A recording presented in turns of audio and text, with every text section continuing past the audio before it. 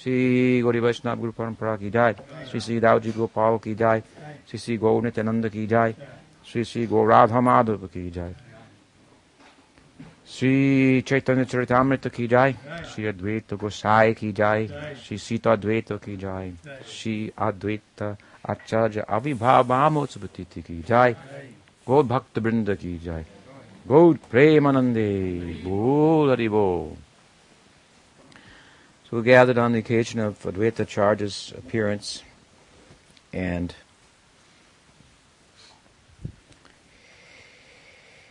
as we've been speaking about the Mangalcharan verses of Chaitanya Charitamrita, all recently with regard to the 5 that tell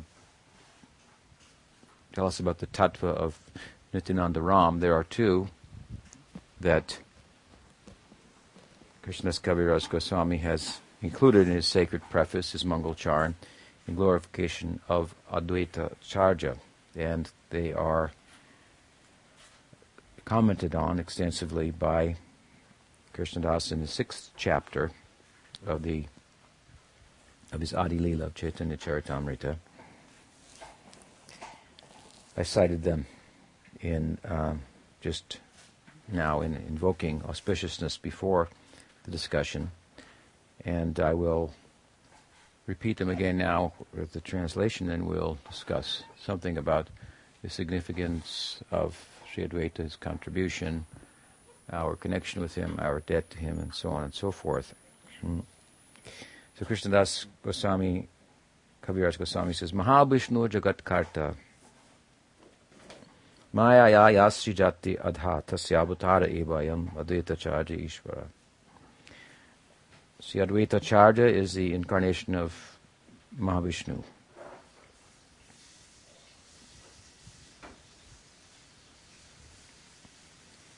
Whose main function is to create the cosmic world through the actions of Maya.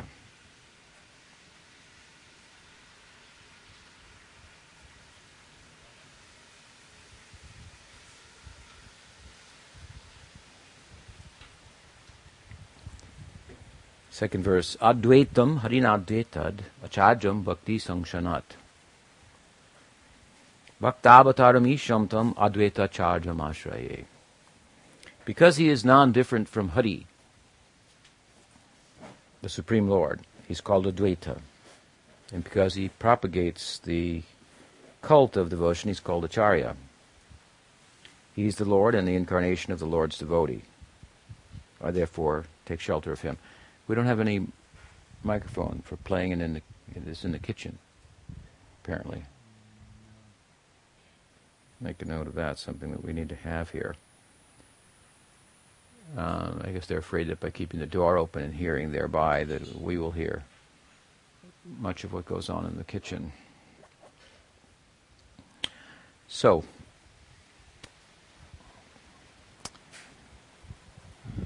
here we have 2 nice verses describing the position of Advaita Acharya. And like most of the figures in Gaur Leela, he's also very complex.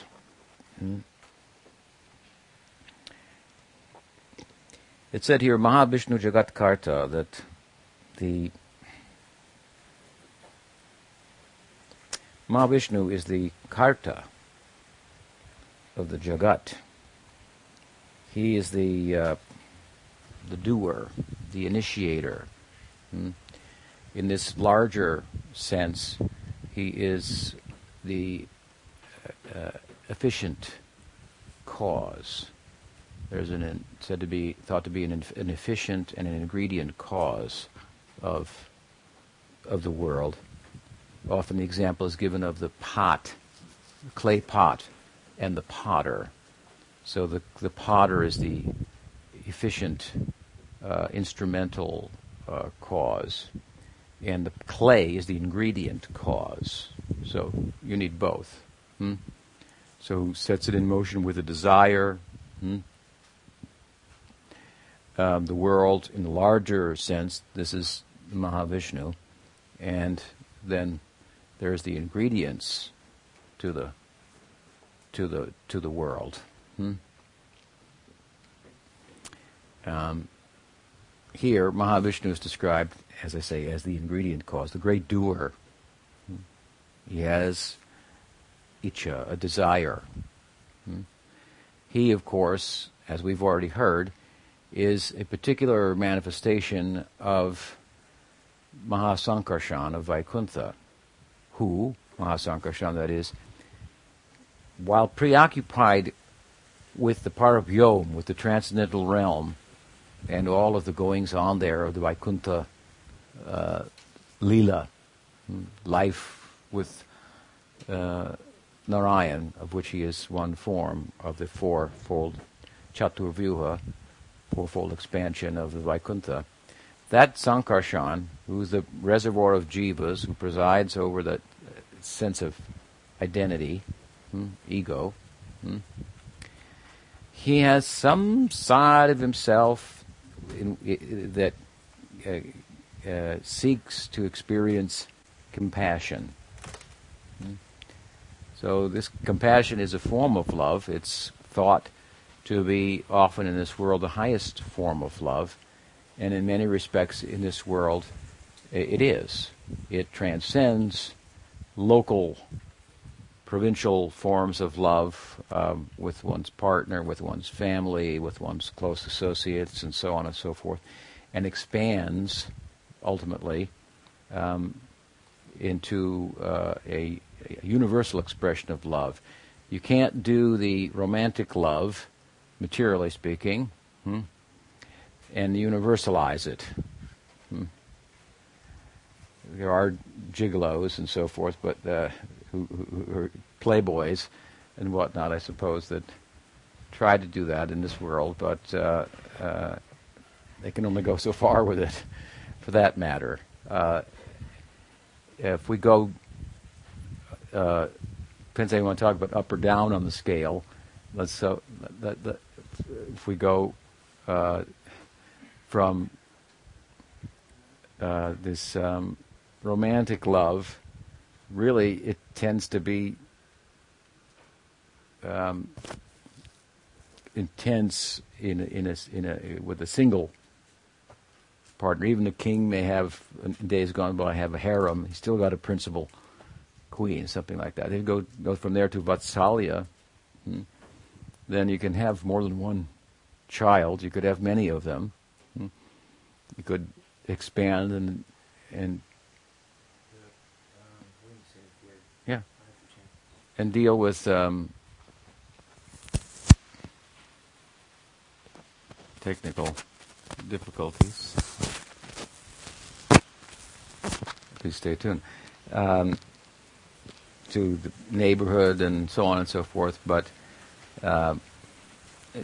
Vatsalya has a semblance of karunya, compassion, but the full face of Vatsalya is not something that can be universalized. Brotherly love seems to be a little bit more. You could expand brothers and sisters, and in a larger sense. And in Dasya, then the teacher could have so many students that have a relationship with innumerable students and so forth. All this, as we talk about it in this way, comes more towards the idea of compassion, which is kind of an all-inclusive, and it can extend to the other species of life, ultimately, as it should, and so on. So, in a sense, compassion is thought to be really the kind of where love reaches its zenith, and in this world we have, for example, in the Buddhist tradition, the vow of the Bodhisattva to stay in the world until all the sentient beings are whatever they do with them, liberated, freed from suffering, I guess would be the idea there. And this is, of course, thought to be most noble and high and so forth. Indeed, one could sacrifice one's relationship with one's family and friends and so forth for the sake of compassion. But what we're hearing from Chaitanya Charitamrita is the idea that compassion is on the low end of the spectrum of love. That there's another dimension, Paravyom, the spiritual sky, and there are loving relationships there. And there's not much scope for compassion arising. There is Karuna rasa, it's a secondary rasa, it's a semblance of that. But the full face of that, compassion, has its application into people who, or entities, things that are, persons that are much in need of compassion. In Vaikuntha, life is perfect. So, when the Mahasankarshan, particular form of Narayan, wants to this is a kind of love, wants to taste that, there has to be a place for that. It can't be in Vaikuntha. Thus, from the love perspective, that Godhead is supposed to be all about, there needs to be a place for compassion. It's not the be-all and the end-all of the spectrum of love that God experiences. If God is, as he's often thought to be, all love and all loving, generally that is thought to mean he's all compassionate. But from the Gaudiya perspective, we would say, there are other types of love as well, and when God is involved in them, then they take on an otherworldly nature, a transcendent nature. When God is involved in romanticism, in friendship, in parental love, in being the master over the servant, the teacher, and whatnot, this takes on a transcendent air, and the full measure of these loving sentiments, these shades on the spectrum of love, is experienced. He experiences it. Those who, in relationship with him, experience Krishna, we have to remember, is rasa and rasika. So he also tastes rasa. He's the object of rasa that the devotees invest their love in. And they love him as a son, as a friend, as a lover, and so on and so forth, as a master. But he also tastes rasa. It's a two-way affair. He's rasa and rasika. So he is of course, he's also tasting through his devotees. But at any rate, he arguably is all love and all loving. Then the full spectrum of love must be part of his experience, not just compassion, which in this world transcends the other types of love, makes them look myopic in comparison, and maybe even not to be love at all. But they are shades of something,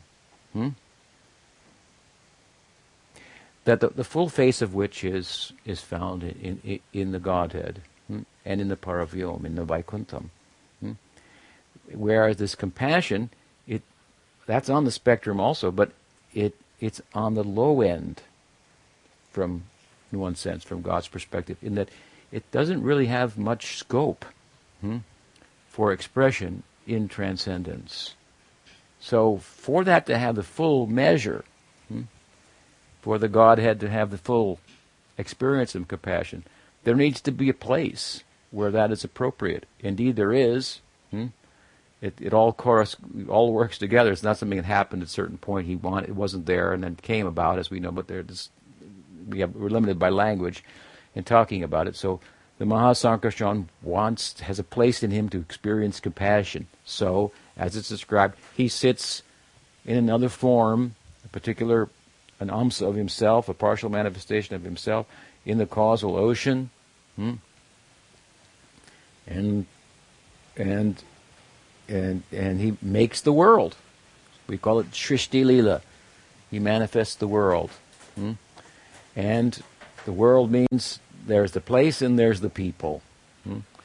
So when he gets this desire, then he kind of lights up. He becomes like a light, and a flash.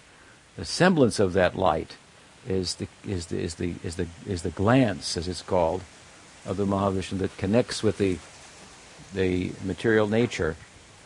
And as that glands is a shadow, then Maya Devi is also a shadow of the Ram Devi, that is Lakshmi, the consort of the Lord in Vaikuntha. She has a desire to create. He gives the ingredients. There's different ways of looking at this: ingredient cause and the efficient cause. When the shadow semblance, the abhas of Ramadevi as Maya Devi wants to create, she's manifest as the pradhan, and this glance that is the Shambhu is the ingredients. Her desire to create, then, like woman desires to have a child, in that sense, she's the efficient cause, nimitakaran, and then that the seed that is supplied, the ingredients necessary from the other side, is the ingredient cause, or the upadan karan. So here, this Advaita Acharya is described as a particular incarnation of the Mahavishnu, who's the Jagatkarta. In the larger, broader, greater sense, he's the efficient cause. Maya is the ingredient cause. But then when we break it down into the abhas of these two, there's almost like a reverse out, where Maya Devi becomes the efficient cause, and Shambhu becomes the ingredient cause. And so it's said, and it's described here by Krishnadas Kaviraj Goswami as well, that as the material nature has two sides, nimitta and or instrumental and ingredient cause, depends how you look at it. She can be called the instrumental or the ingredient. So Narayan has both in him. He's both the ingredient cause and the instrumental cause or efficient cause. And with regard to his being the ingredient cause, this is Advaita. So he's very much connected to the Shambhu, who supplies the ingredient. Yeah, this is the Shiva aspect of Maha. He's Maha and he's Vishnu. Sometimes it's said about Advaita. Maha means Mahadev, and he's Vishnu, coming from the Vishnu. So as I said in the beginning, a very complex personality. Some people would like to take this, perhaps in the lineage of Advaita, a little further, because when we look at him just like this, then he's very much involved with Dasya Bhakti. And this is how Krishnadas Kaviraj Goswami portrays him. He doesn't go any further. It's a very interesting portrayal and description of Advaita from the kind of a Vaikuntha perspective. He looks at the whole of the Braj Leela. In short, in brief here. It's very interesting. Some, as I say, perhaps in the lineage of Advaita, want to take him a little out of that and bring him into the Braj Leela itself. And so they'll look at the Vishnu and the Shiva combined aspect that Advaita Acharya is constituted of as the Mahavishnu and the Sadashiva and the Swayam Sadashiva, which is Gopishwar, Mahadev in Vrindavan, the protector of the Rasastali, place for the rasa dance. He's at the gate, not letting just anybody in, and so on. So he's the gatekeeper for the rasa dance, tasting the Braj Bhakti and Madhur Rasa in some measure, and there is a statement by from the Bengal side. What is his name? Author Kabi Karnapur, in his maybe not Goro Ganadeshtipika, but another of his works, a drama about Chaitanya Mahaprabhu. But in the end, he said that all of the associates of Chaitanya Mahaprabhu, he blesses them all with with some connection with the Braj Leela and so forth. So some try to make something out of it. But we'll stick here today with what Krishnadas Kaviraj Goswami has said with regard to Advaita Acharya. And as I say, he very much places him in the spirit, if you will, of Vakuntham. So we'll get to that. But here he says, Mahavishnu Jagatkarta Mayaya Yasrijati Adha. So the Mahavishnu, he's the doer, the behind the creation of Maya. Maya's also doing it, and we've talked about it like this. It's very interesting and complex. But Tasyavatara Evayam, the point here is Advaita Acharya Ishvara. This Advaita Acharya is the avatar of this Vishnu. That is the one verse. And then Advaitam Harina Advaitad. He is known as Advaita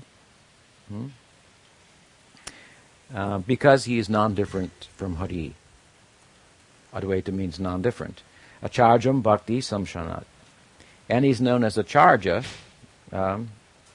because he is very much involved, and as it should be, by his example in distributing bhakti, teaching about bhakti, and exemplifying the ideal life of the devotee. So he's non-different from Hari.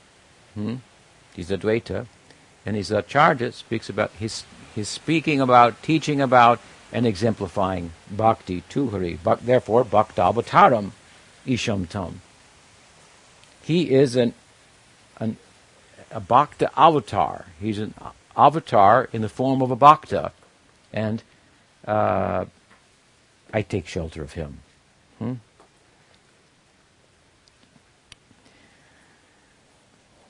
So these are the two Mongol verses of Krishnadas describing Advaita Acharya. He was appeared in the world quite some time before Chaitanya Mahaprabhu, perhaps as much as 50 years before Chaitanya Mahaprabhu, and married at the age of 50, which is quite late.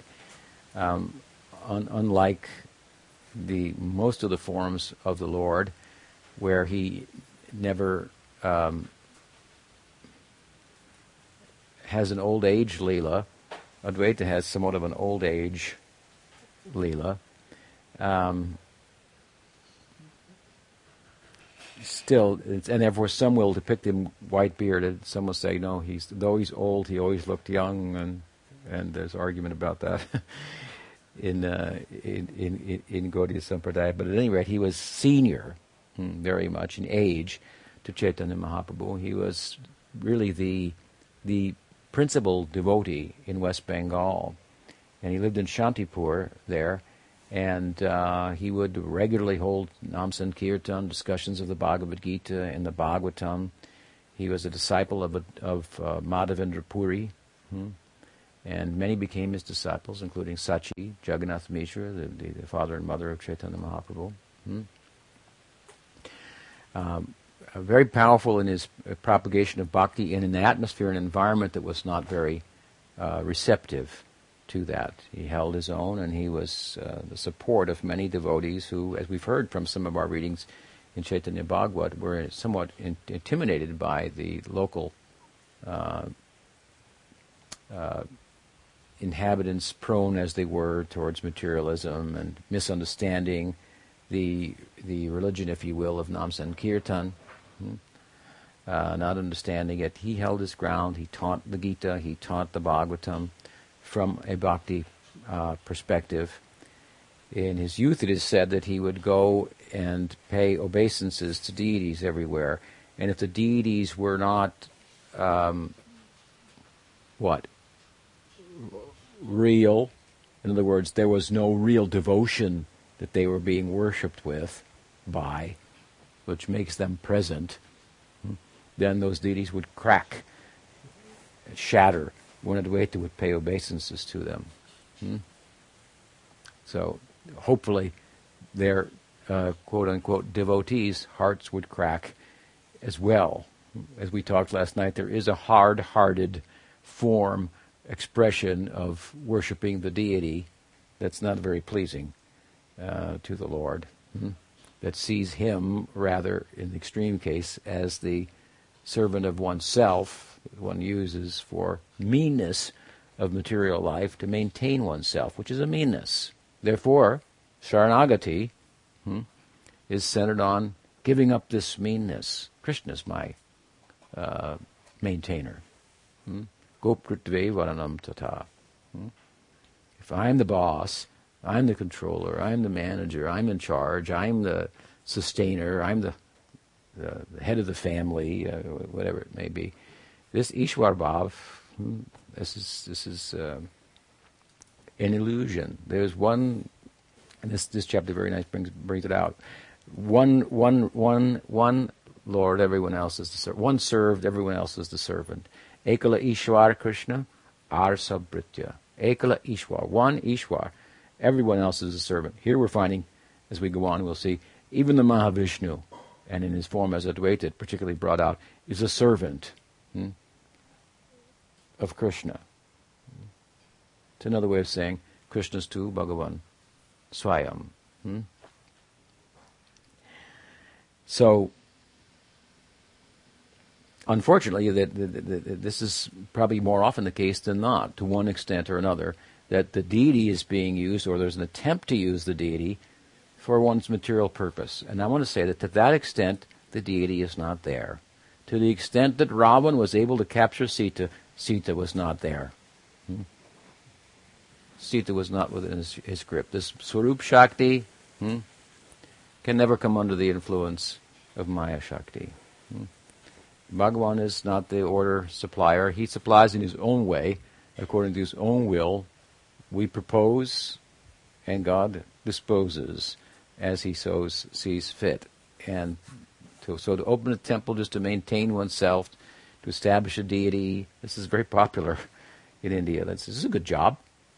Let's get a deity of Hanuman or Sitaram. There's some Sitaram people around here. We'll open it up. We'll do some puja. They'll come, give money. We'll live.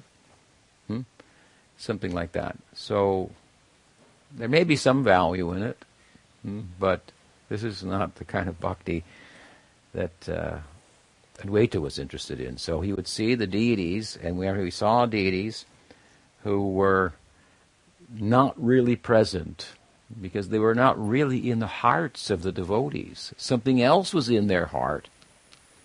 And Vishnu was in their head as an idea that they could use to facilitate the necessity of their hearts, which is material acquisition in one form or another, and this is a form of meanness. God has nothing to do with this.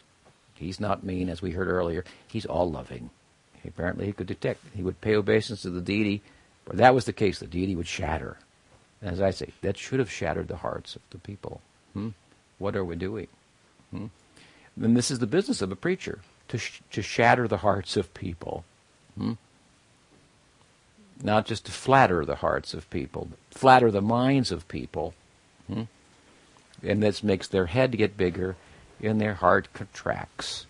And there's a way of allowing the head to get bigger and the heart to contract, in which one's thinking one's heart is getting bigger, but actually one's head is only getting bigger and the heart is contracting. And one is becoming meaner in a very subtle form, even with spiritual trappings and so on and so forth. So that's why we need an Acharya.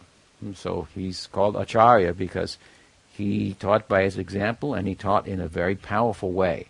And this is the business of the preacher. It's not just to go and pat people on the back and so forth, but to unsettle them, to shake them up and make them rethink how they're thinking and refocus or properly focus and so on and so forth. Therefore, sometimes it's said that the word sadhu means to cut, like a knife. So it's some kind of heart surgery, open heart surgery. And it can be pretty without anesthetic sometimes. Sometimes there's an addition of some anesthetic, but still you wake up and there's some pain there. It's sore. It takes time to heal. Maybe you don't feel the brunt of it, but afterwards there's Anyway, so the business of the Acharya to speak strong words and cutting words and speak the truth. The truth is not going to be palatable in a world centered on, fueled by falsity. So the truth hurts, but it's kind of like, you have that bandage and you can either take it off really slow and really pulls your hair and hurts, or you can just rip it off and it's done. It hurts all at once more, but it's done. I've given an example before. When I was a young lad,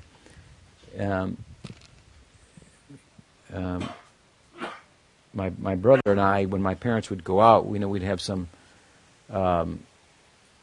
cause some disturbance in the house. Maybe we break something, And so when they come back, my father would ask, "Who broke that?" So we had our choice of to say, "Not me," which would have strained the relationship with our parents because we weren't telling the truth, and they might have said, "Okay, you didn't do it." Okay, that would be painful. Immediately, we wouldn't get the pain if we said, "Well, I did it." And then my father would say, "Okay, you come with me." That's an old-fashioned system, but that was painful. But it was short and to the point and so forth, and then it was over. Whereas the pain of the falsity of both saying, "I didn't do it," that strained the whole relationship and was more pervasive and so forth and so on. So such is the nature of material life.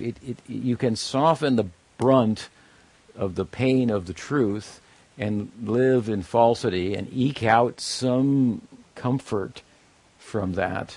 Just like it's also said sometimes, people get thrown in jail and then they find it's working for them. They get a cigarette once a week, and every now and then there's something on the plate they like or whatever, and then they go out in the world and they're uncomfortable. They go back in. So the jiva can gravitate towards. It's a pleasure seeker by nature, so if there's a little pleasure there, you become attached to it, and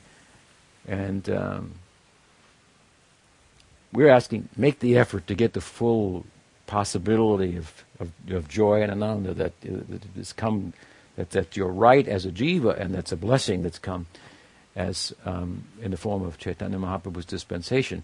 But to do that, yes, there's going to be some pain in that. We should be willing to embrace that. So this is the business of the Acharya, the preacher, that we should know this is what we've signed on for. And we can be surprised sometimes by what he or she might come up with. So, anyway, Advaita, in his youth, as I say, he would go and pay obeisance to deities, and if they were not real, let's say, or fully present, because there wasn't bhakti there, again, bhakti and the Lord are one and different at the same time. Wherever there's their bhakti, the Lord is present. If there wasn't bhakti, the deities would crack. So, in this way, he showed very many, as it's described, miraculous, extraordinary powers, and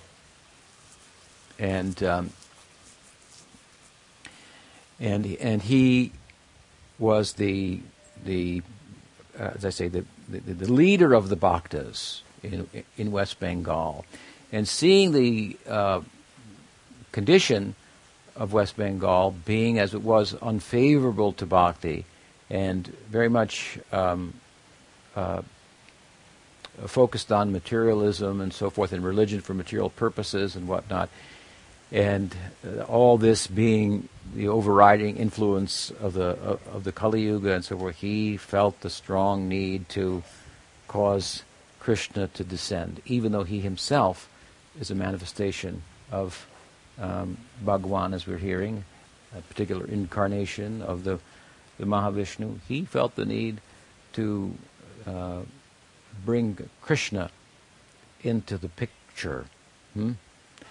And so he devised a means for this. And this, we'll go into the means. It's very simple but very beautiful. But the I want to say the kind of overriding desire for this, his motivation is this compassion for the world. The people aren't taking to bhakti. We heard in our readings about Nityananda Ram that this Sankarshan has some compassion. He wants to bestow salokya, sarupya, samipya, sarshti on people. How can he bestow it upon anybody in Vaikuntha? They already have it. All these types of mukti, to become like have form like Narayans, to have the opulence like Narayan, to live on the planet with Narayan, to be a personal attendant of Narayan. He wants to give these things to somebody. Who can he give them to? There's nobody. Everybody's already got it there, in one form or another. Some of them have sauja, but they're difficult to deal with. They're merged in the Brahman. Difficult to show compassion to them. And they're there for a very hard, kind of strong desire for that. Here we're a little flexible. We have attachment and desire for things, but none of those things are satisfying us. If we have attachment and a desire for merging with Brahman, that's going to be hard to pull you out, because it's pretty good there, comparatively. Comparatively. In other words, if we preoccupy ourselves with material acquisition of things, it shouldn't be too hard to break our attachment, because they are the sword. That attachment is the womb from which misery takes birth. We have to kind of just show it, point it out. Look what you're doing to yourself.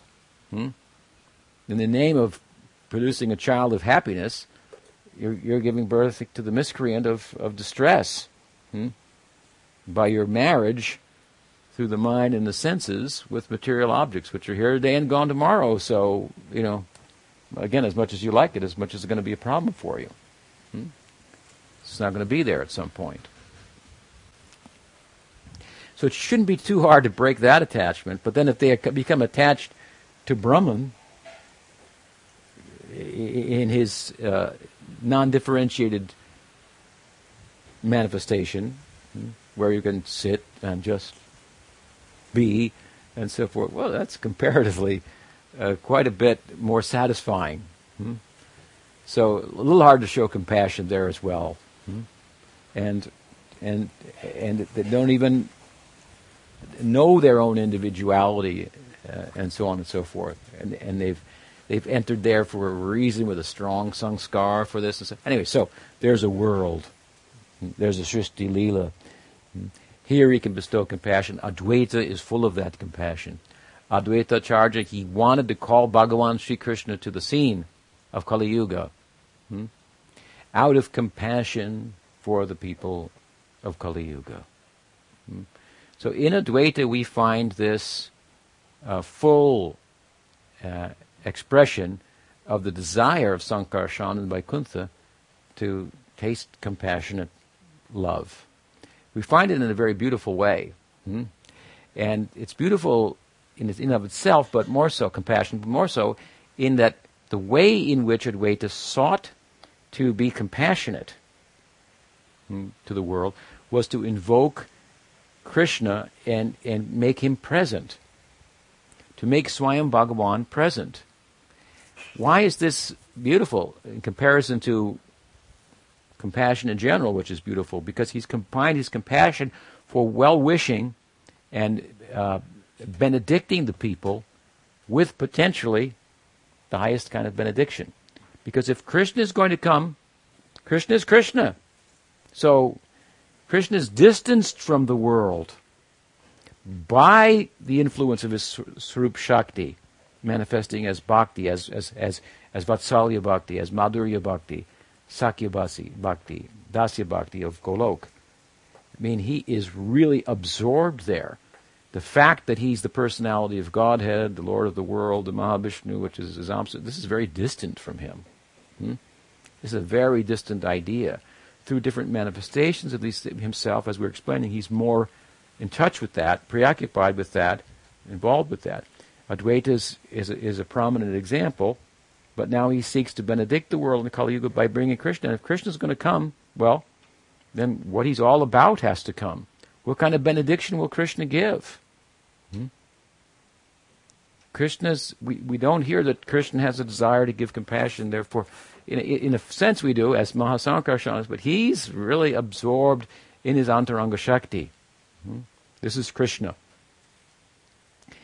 He's a puppet, so to speak, almost in the hands of his devotees. He is one quality that the Narayan does not have among four are prema madhurya. He's surrounded by a very extraordinary kind of love. Prema madhurya. So if he comes, then what's he going to give? He's going to give prema madhurya. Now when you combine these two things together, you really get the full measure of compassion. What are the two things? The downtrodden, fallen people. Well, they're not the people of Vaikuntha. They're not even the people of Brahman, who are kind of like dead. Sometimes it's called spiritual suicide at lost cause, for the most part. So the people of this world. And in the Kali Yuga, quality of time that's particularly impious. The composite of impiety is in the Akash is manifesting as the time. And so, most fallen people, you're going to give, what is he going to give them? Prema Madhurya. You combine these two things together, therefore you get the idea from Rupa Goswami, Mahabodhanaya Avatar, Krishna Prema Pradayate. This is what he does. He gives Krishna Prema, not just to anybody, but yes, just to anybody. And everybody, without any discrimination. We should think, well, wait a minute. If you're going to give the highest thing, people have to be qualified for it. You give something to people on a lower level, but you're not going to give the highest. This is a very bewildering idea. You give the highest thing to the most unqualified people. Gaudiya Vaishnavas themselves struggle with this. Giving the high, on many levels, giving the highest thing to the lowest person. The idea of mercy, with no room for justice getting in the way. It's difficult to comprehend. Chaitanya Mahaprabhu is described like this by Rupa Goswami. So there's a side to Chaitanya Mahaprabhu that is compassionate, and Advaita is calling on that. In a sense, the compassion of Advaita is embodied in Chaitanya Mahaprabhu, this universal compassion. And along with that is this internal side of Krishna that is absorbed in his prema madhurya and so forth. And now he's being brought out of that realm to some extent, although the realm is coming with him. Still, he's in proximity to the world of the needy and the downtrodden and those in need of compassion and so forth. So the combination of these two is causing what we call the full measure of compassion, Mahabodhanaya, to give the highest thing to the lowest people, to give the most valuable thing to the most unqualified people. Krishna, again, is somewhat distanced from the capacity to be compassionate, inasmuch as our capacity to be empathetic with a person is enhanced to the extent by which we have the experience ourselves. If I tell you, this guy's bad, I'm telling you. He's kind of nice to you, you know him pretty well, but I know him better, I'm telling you he's bad. You go, well, maybe, okay. But until you get the experience yourself, it's harder for you to empathize with me and say, yeah, I know what you mean. When I'm looking for empathy, then, I'm looking for somebody that can really, you can try to be the psychologist and get inside my head and empathize with me. That might work to some extent. But if you've been there, done that, it's automatic. We're on the same page and some relief comes. All right, I know. I've seen it myself. Something like that. So there's an argument given by Jiva Goswami and Bhakti Sandarbha that Krishna is somewhat limited in this capacity to be empathetic as the personhood of Krishna fully, in that he has no experience of suffering whatsoever. But he has the form of the Mahavishnu, Mahasankarshan appearing as Mahavishnu, where he gets closer to that and expresses compassion and so forth and so on. And so anyway, now these things are combined together. Krishna and the compassion of Mahavishnu, and Advaita makes the plea that Swayam Bhagavan Sri Krishna will appear. And he does it. The method is, of course, very simple, but saturated with bhakti. The famous verse of the Gita, Patram Pushpam Palam Toyam Yome Bhakti Prayachati Tadaham Bhakti Uparitam Ashnami Prayatatmana. We studied this last night as well as invoked. And with the water, Toyam, and the patram, the leaf of the tulsi, or the flower, pushpa, the manjari, the stamen, the blossom of the tulsi, which is said to be sacred to Vishnu, the sacred basil, as it's now thought of, described in the West. Taking these two items, Ganga Jal, the water of the Ganga, said to be the coming from that causal ocean, spiritual waters, and the tulsi, he cooked these together with the shalagram, the stone representing Vishnu, and he worshipped. He worshipped the shalagram with tulsi and water. I think Krishna quotes something from Gautamiya Tantra to say how the Lord is pleased by these items. So Advaita took these simple ingredients. He could have had anything. He could have offered anything, but the idea is he offered. The ingredients are not as significant. What's significant is the heart. Bhavagrahi Janardana, sometimes the Lord is described, who identifies with the condition of the heart more than with the ingredients. The famous story in this connection often is cited as that of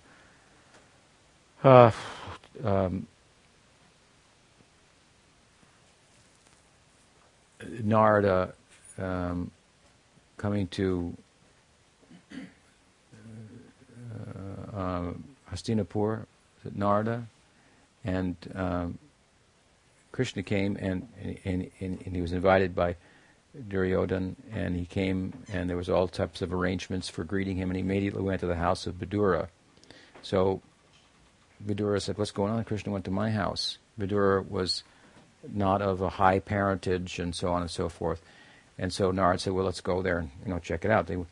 Krishna's in the house, and his wife, Vidura's wife, is there, and Krishna says, "Feed me, I'm hungry." And she says, "Well, there's a royal feast that's been prepared by Duryodhana." He says, "Well, I don't care about that. He's not my devotee. Got anything to eat?" And she said, "Well, I've got bananas." He says, "Well, give me one." And so she's peeling the bananas, and in her ecstasy, she's giving him the peel with her left hand and throwing the banana away with her right hand. And in comes Vidura and Narada, and Krishna's eating the peels. And so Vidura says, "This is remarkable that he's come to my house like this." And Narada says, "Yeah, and he's eating the peels. Just see." Well, so it's the heart that's important. Of course, if the heart is in the right place, then you'll want to do it right also, externally.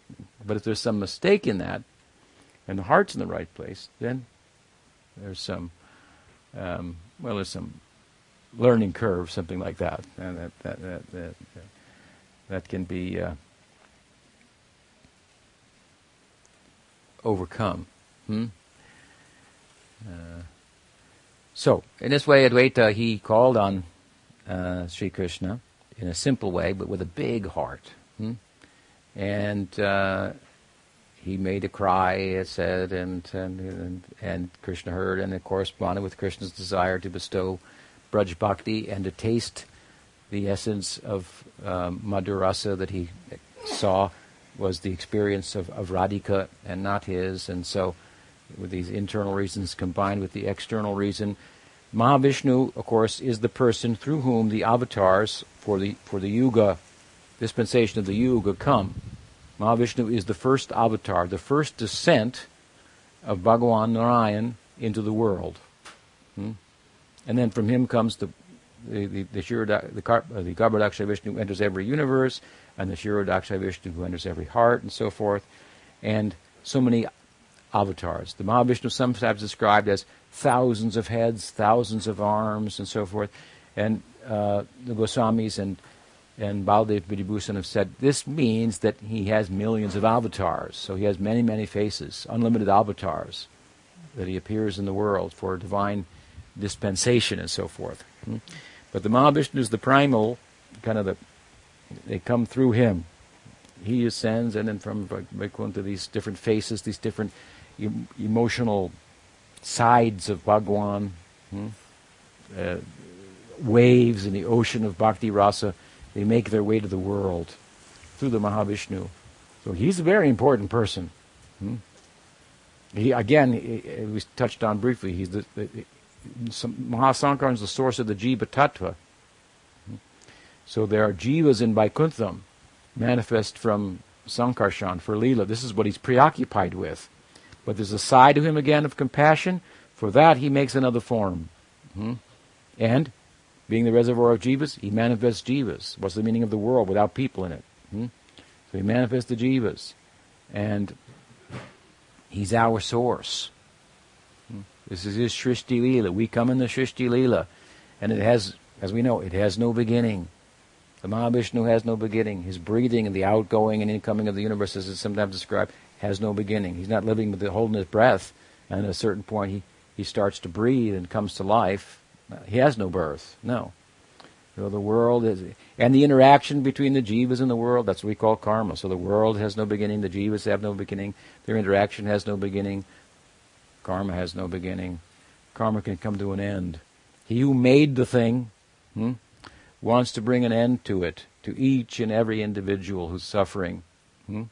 This is his compassion. I made this whole thing for one purpose, but it's gone awry. I became many to taste joy, but my jurisdiction, as it is, being over the Maya Shakti, it's caused the many who are small to have a problem that is not my problem. It doesn't affect me, but it affects me indirectly, because my extended self in the form of the jivas, they are my amsa, vibhin amsa, from one perspective. They are my shakti from another perspective, tatastha shakti. So he bestows the compassion. He comes as different avatars and so on and so forth. So Krishna came in the Kali Yuga. It's time for the Yuga avatar, Mahavishnu, in the form of Advaita, is calling, and he comes conventionally. Chaitanya Mahaprabhu therefore appears like the Amsa of Mahavishnu.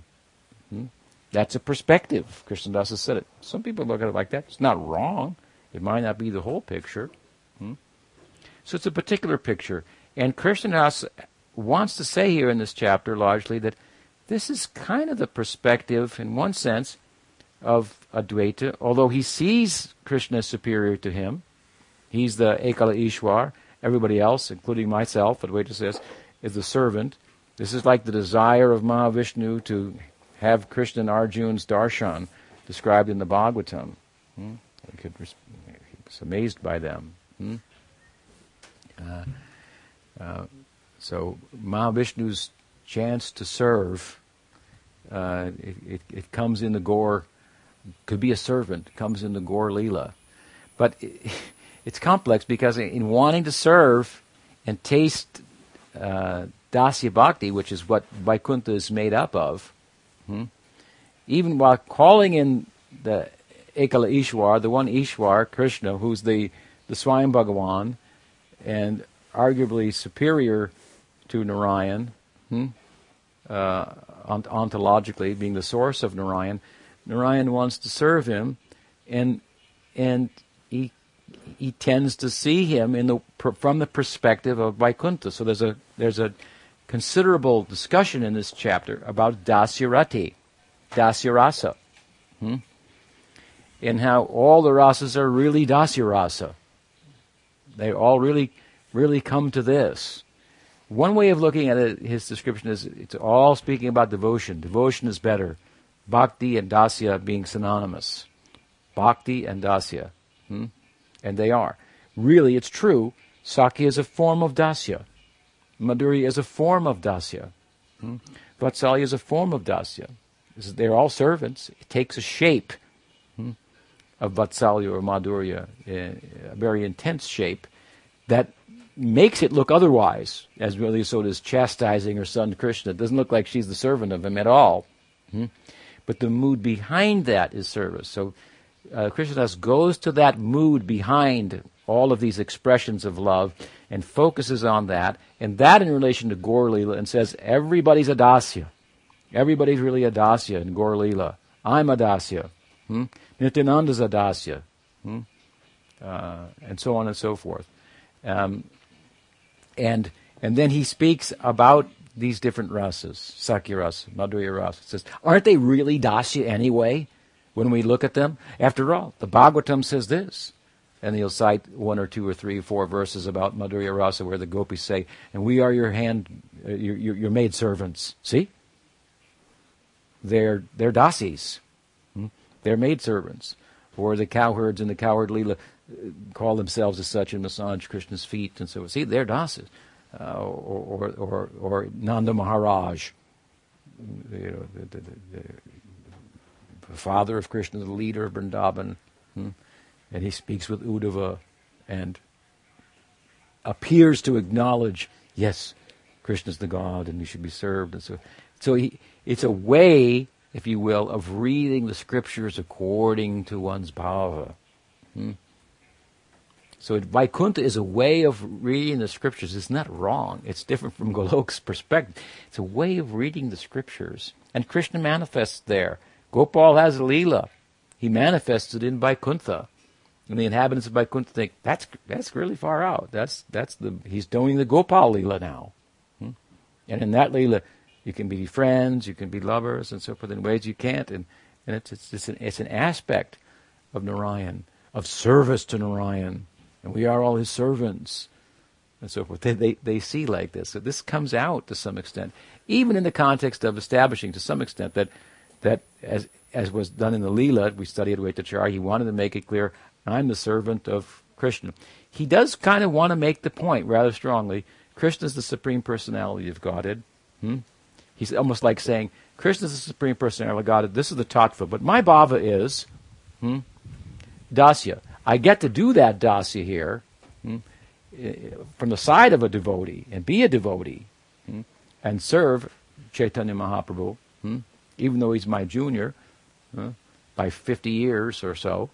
He made great efforts, as we know, to get Chaitanya Mahaprabhu to chastise him and acknowledge to the public, see, he's the Supreme. So he wants to make the point from a tattva angle that Krishna is Swayam Bhagavan. But here, in this chapter, Krishna is speaking about Advaita. He speaks about him in terms of his own bhakti as dasya bhakti, and he's seeing all the forms of bhakti as really being expressions of dasya. And this is the perspective of Vaikuntha, as I say. So it's a really nice window, if you will, into the bhava of Vaikuntha with regard to Krishna Leela. But it's almost like I'm in Vaikuntha, I feel like this, but I know otherwise. And I should announce that too. I'm Narayan, I know that Krishna is my source, and there's some places where it should be announced, this is the place. In Kali Yuga and Gaurli, here I am in this form, and I will make it known in no uncertain terms, be clear that Krishna is Swayam Bhagavan, and I'm a servant, but at the same time, this Vaikuntha rasa, this is very nice. This is as far as he goes. He doesn't develop Advaita, if you will, into the bhava of Braj, which some people in the Advaita lineage and so forth will do, and they have some arguments to that. We would just stick with what Krishna. I'm not entirely opposed to that or anything, and I don't know all those arguments, but I know of them to some extent. But we stick with the core material of Chaitanya Charitamrita here, for example, we find very much here the emphasis on the feeling of Advaita in Dasya Bhakti. Which is, again, a very extraordinary and glorious thing, and it is a perspective that all the rasas are really expressions of that. It's not untrue. It is entirely true. When we say it's the serving attitude or ego that's the basis, and then it takes these different shapes, and they transcend the even in excellence and intimacy, the sentiment, the feeling, the reciprocation that one can get from Bhagavan in Dasya Rasa in Vaikuntha. When you go to Golok, you have Dasya Rasa or Sakya Rasa and so on and so forth. So, we are very much indebted to Advaita's contribution. He's educating us about the tattva. He gives a window to all kinds of devotees, expands the kind of the outreach of Gaudiya Vaishnavism, because anyone can fit in. The source of the jiva, of ourselves. He makes the world, shows compassion to it, and this is a form in which he does so in no uncertain terms, in very powerfully, and we are the recipients of that. He's called here the chief anga of Chaitanya Mahaprabhu for the very reason of his he's kind of the orchestrator of the Leela. He called him, and he said, "Now you can go." We've heard how he called him by the worship of Shalagram with Tulsi and Ganga Jal and so forth, and what his mood behind that was. And in the end, of course, there's a Yuga Dharma aspect of Chaitanya Mahaprabhu, and then there's a Braj Leela aspect of Chaitanya Mahaprabhu. He is Krishna, with internal reasons and so forth for what he does, and he's coming in the place of the Yuga Avatar, called by the Mahavishnu who manifests the Yuga Avatar. This case in the form of Advaita. And so he's showing the compassion of the Yuga Dharma and teaching the Yuga Dharma Nam Sankirtan. So at a certain point in the Leela, of course, Chaitanya Mahaprabhu had taken sannyas. This is very relevant to the Yuga Dharma. Teaching the Dharma by his example as a sannyasi and going widely, preaching, traveling throughout India, performing Nam Sankirtan, giving the teachings, classes to Rupa Sanatana, and so on and so forth. And at a certain point in the Puri Leela, we find that Chaitanya Mahaprabhu kind of checks in with Advaita and says, how are we doing? You brought me here, he more or less saying, you brought me here for a certain purpose. And what do you think? How did I do? It's time for the Yuga Avatar, but you brought me here instead. I was trying to play the role of the Yuga Avatar. How did I do? Did I fulfill your ambitions? He says, that and more. Yes, you've done the role of the Yuga Avatar and more. And now, please go to the more. Go for the more. In other words, Advaita wrote a poem. There's no longer any need for rice in the market. Something like that. What is it? Yeah. In other words, everybody's been fed. You've set the thing in motion. You've established the Yuga Dharma. That's what I called you for. You've done it in grand style because in the context of distributing the Yuga Avatar, Yuga Dharma, you've taken this Nam Sankirtan, which is the Dharma for Kali Yuga, and you've woven it together in a wreath with Prem. You've taken Nam Sankirtan and Prem and woven them together and garland the world. He said, you could not do better. Generally, you're going to garland the world with the garland of Nam Sankirtan. Here's the Yuga Dharma. Every Yuga Avatar comes and gives the Dharma for the Yuga, and there you go, you get it. You perform the Yuga Dharma, you go to Vaikuntha. He says, you've done it, and you've given the Yuga Dharma, but you've combined it, given who you are, what can we expect? You've combined it with Prem. That means the Braj Prem, and particularly the Prem of Radhika. The full measure of that. You've woven these together and garlanded the world. So you did a super excellent job. So Chaitanya Mahaprabhu said, can I go now? In other words, can I get on with what I'm really about here? So Advaita says, everybody's been fed, there's no longer any need for rice in the market. He said that everybody couldn't figure out, what is he talking about? These two, Advaita and these two Prabhus, two lords, Advaita and Chaitanya, are discussing like this. And Advaita give the blessing. In other words, the Yuga Avatar aspect of your descent, that's completed. Now you can get on with your higher purpose, and we enter into the Anti Leela, and Mahaprabhu goes internal. He keeps himself in smaller circles, largely with Damodar Swarup and Ramananda Roy. And he's living in the Gambhira. He's not accessible. He's not out in the streets for Sankirtan. We don't hear they keep coming for the Rath Yatras anymore.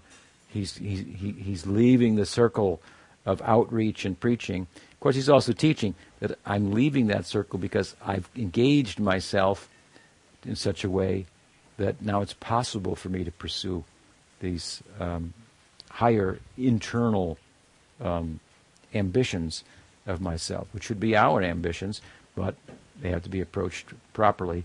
And the idea is through Nam Sankirtan. When we become qualified, not qualified like now I'm qualified, but you would just be drawn there to internal life and bhajan and so forth. So Advaita brought him, and then he excused him, said, "Okay, your work is done." So he's orchestrated the whole descent of Chaitanya Mahaprabhu. Therefore, such a tribute we owe, the idea is, to Advaita and to his compassion, which is so much identified with, as it should be in this world, as the full measure of love. If we can take advantage of the compassion of Advaita, we can be compassionate ourselves and show love in this world in such a way that we'll develop a love that qualifies us to enter into the Paravyom, into the spiritual world, and go up on the ladder of love. The whole ladder, as I discussed earlier, it's reversed. Here, Dasya Bhakti is supreme. The love of the teacher for the students, where there's no room for anything else but being the teacher. If the teacher of the school is found out to be having a romantic relationship with one of the students, she's fired. He's fired, right? That's a huge blemish. So in the teacher-student relationship of love, this is really there's no selfishness. It's objective. And he's giving to all the students equally. Of course, some take advantage more than others. Some bring an apple. And but he can't be converted by that apple to go beyond the realm of the rasa, of teaching. And that is his power. On that, as much as he has that, or she has that power, that's respected and appreciated. And then you go to brotherly love. Well, in brotherly love, there can be some. You can tell a guy as it is. Look, this is what I think. It's more objectivity to it. There's more. Reason is less obscured and so forth. Then you go into Vatsalya, there's more. It's more obscured. You go into romantic, it's completely obscured and so forth.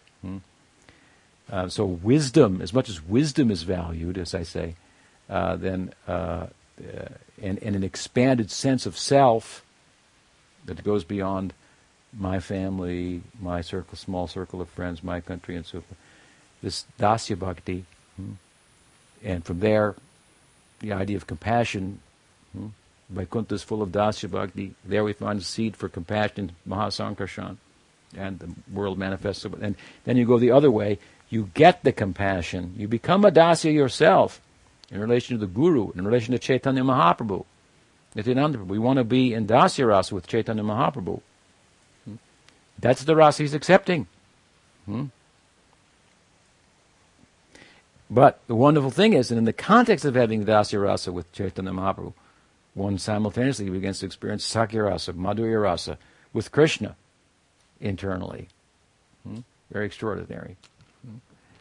And so then we go, as we become a good Dasya and have compassion arises, and then we go up on the ladder, and the whole thing is reversed. Then Dasya Bhakti takes the lower realm in Vaikuntha, and there's Sakya Rasa, half of Sakya Rasa in Vaikuntha. Shanta, Dasya, half of Sakya, and now we get to Goloka, of course, then it goes all the way to Madhurya and the full measure of that.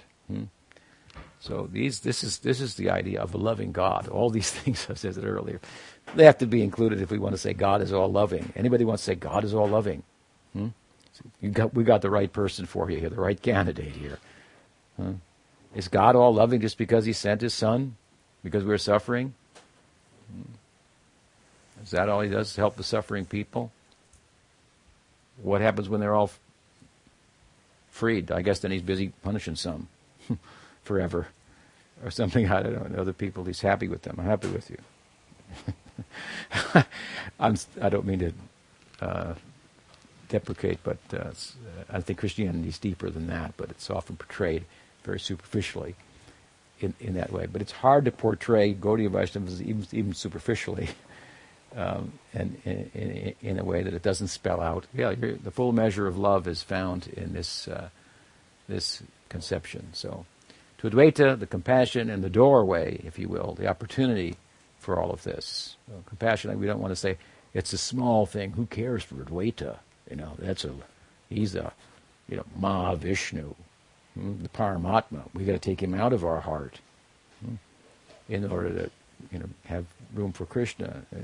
These things have to be talked about properly. In fact, although Vishwanath Chakravarti Thakur makes the point that in Raganuga Bhakti may be concerned that Krishna going to hear his prayers because he's absorbed in the love of Radha. How can he hear? He wants to make the point that he's omniscient. He can also hear them at the same time, although his omniscience is in the background, and his bewilderment is in the foreground. Bhaktivinoda Thakur, in his Bhajan Rahasya, he thinks a little bit differently. He says, for the Raganuga Bhakta, when he reaches Ruchi and Asakti, at that time, then he's directly interacting with Krishna, the Pran Ishwar of his life. Previous to that, Mahavishnu has some jurisdiction over him, and his prayers may go through him. He takes a little bit of a different posture there. I've tried to harmonize that in my Shastra commentary by saying Chaitanya Mahaprabhu has two sides to him. We just worship Chaitanya Mahaprabhu. Will Chaitanya Mahaprabhu hear our prayers? He's Krishna. Is he a Rag Bhakta? Yes. Is he representing Rag Bhakti? Yes. Is he a deity representing Rag Bhakti? Yes. So we take shelter of him. In him are the two sides. The Yuga Avatar side, the Mahavishnu side, and the Braj Bhakti side. And we should take advantage of both. Indeed, taking advantage of the former, of the Yuga Avatar side, is the opportunity that's presented to us by which we can take advantage of the internal side, the Braj Leela and so forth. So, in this way, we should think highly, as Krishnadas Kaviraj Goswami has taught us here, of Advaita Acharya. Any questions? Yes. I have difficulty imagining that Krishna can have less compassion than Mahavishnu. Can we think about it like that? He has most compassion, but it's not manifest. Yeah, Krishna is full of compassion in the form of Mahavishnu. It's also said that Krishna is full of compassion in the form of his devotees, who are his Kripa Shakti. So, if you want to take the compassion of Krishna and embody it unto itself, so to speak, then these are the devotees, or from the Godhood point of view, the Mahavishnu. That's a way to look at it. And that way you don't say, Krishna has no compassion? No. We took just like you have in the Braj Leela, you have different aspects of Radha are manifest as different gopis. They're all in her, but they manifest independently to cater to Krishna's desire for love when he desires that particular side. So you want to take the compassion of Krishna, embody it in a form of Godhead, and we've got the Mahavishnu. Does that help? So Krishna's compassionate, yeah. Yes? It seems that this compassion, whilst it's the highest symbol of love in this world, if it's not centered on Krishna, if it's not centered on true spirituality, it can also be a great disturbance. Just like, the Buddhists, they speak a lot about compassion, but they don't have any true understanding of the Atma. And like my body is also... It can be a disturbance from the Gaudiya perspective and all the possibilities that lie there. But still, from a worldly point of view, it will obviously be appreciated more than any other form of love that does not have the same capacity to be universalized. So, the Buddhists want to show compassion to people. They want to be indifferent to attachment. So they want to equally help people and work for them. And yeah, in Buddhism, it's arguably at the cost of the Atma. That's another thing. But from a worldly point of view, one of the points I'm making is that this compassion is the highest form of love. What other form of love will you want? Or you say, well, okay, romantic love, brotherly love, is that going to help you find your Atma? They're obviously getting in the way of finding your Atma, right? So the compassion is more in the direction of it. Now, Buddhists are a particular type that don't believe in Atma. Some do, as we know. We would say that they understood the Buddha better. And from that point of view, then, as much as compassion is part of the Eightfold sadhana way of the Buddha, I guess it is, right? Or maybe is it one of them? Yeah? Yeah. And it's very much focus of some Buddhist sects, like the Tibetans and so forth. One of the Four Noble Truths, huh?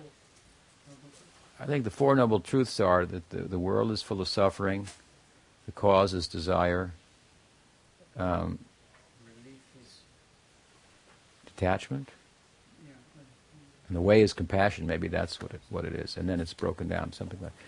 But at any rate, I think that there is more scope, even within Buddhism, for finding the Atma, oneself, in exercising compassion than there is in just loving your family unto themselves. And there's an argument, a good argument, in my opinion, too, that the Buddha emphasized no self, that his constituents would focus on destroying the self that is derived from attachments. And when asked about anything further, he didn't want to talk about it, thinking that, well, if I tell you, you're not the self is illusory, and then I try to tell you, but there's a self that's not illusory, you may lose the focus on destroying the self, which is so important, upon which doing, the more that's there, arguably, could be experienced. So some people in Buddhism argue along those lines that it was a to use the term we're familiar with, the preaching strategy of the Buddha. And they're good arguments, and they give some support for that by quoting the texts and so on and so forth. So, yeah. My point only is comparatively. If you compare brotherly love or friendly or romantic love in this world and get absorbed in that, is there any prospect for finding your Atma in that? In and of itself, not much. So forget about finding your Atma. Just look at the world. This compassion is thought to be the most noble thing. The highest love.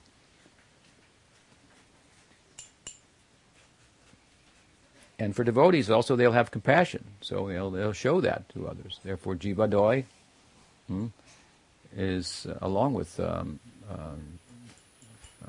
Nam Sankirtan, Bhaktivinoda Thakur is advised. What else? I was thinking the original is Paradukkaduki. Kripam Buddhi. Yeah. Do you know if Advaita Acharya was he fully aware of Nimai's divinity in an early age? Because although we hear that Sita Thakurani went to offer respect and worship and she gave him the name Nimai, but then I've also heard that, for example, when Mother Sachi sent Nimai to go and collect Vishwarup, who was hearing from Advaita and that Sangha there, that when Nimai entered, they were all, including Advaita, completely stunned at the beauty, and they couldn't understand who this little boy was. Yeah, sure, that's there in all of the associates. They see him as Krishna, they see him not as Krishna. He showed himself in the Mahaprakash and the Kirtan at Srivas, who I am, they saw, but then he closed the window on that, and Gaur Leela. But Gaur Leela's like that. It opens the window in this world. In the eternal Gaur Leela, then it's a little different, of course. There's a little bit of Aishvarya there. Yeah, but in Nadia, no, the window opens, he's God, he's not God. He's God, he's not God. Very attractive.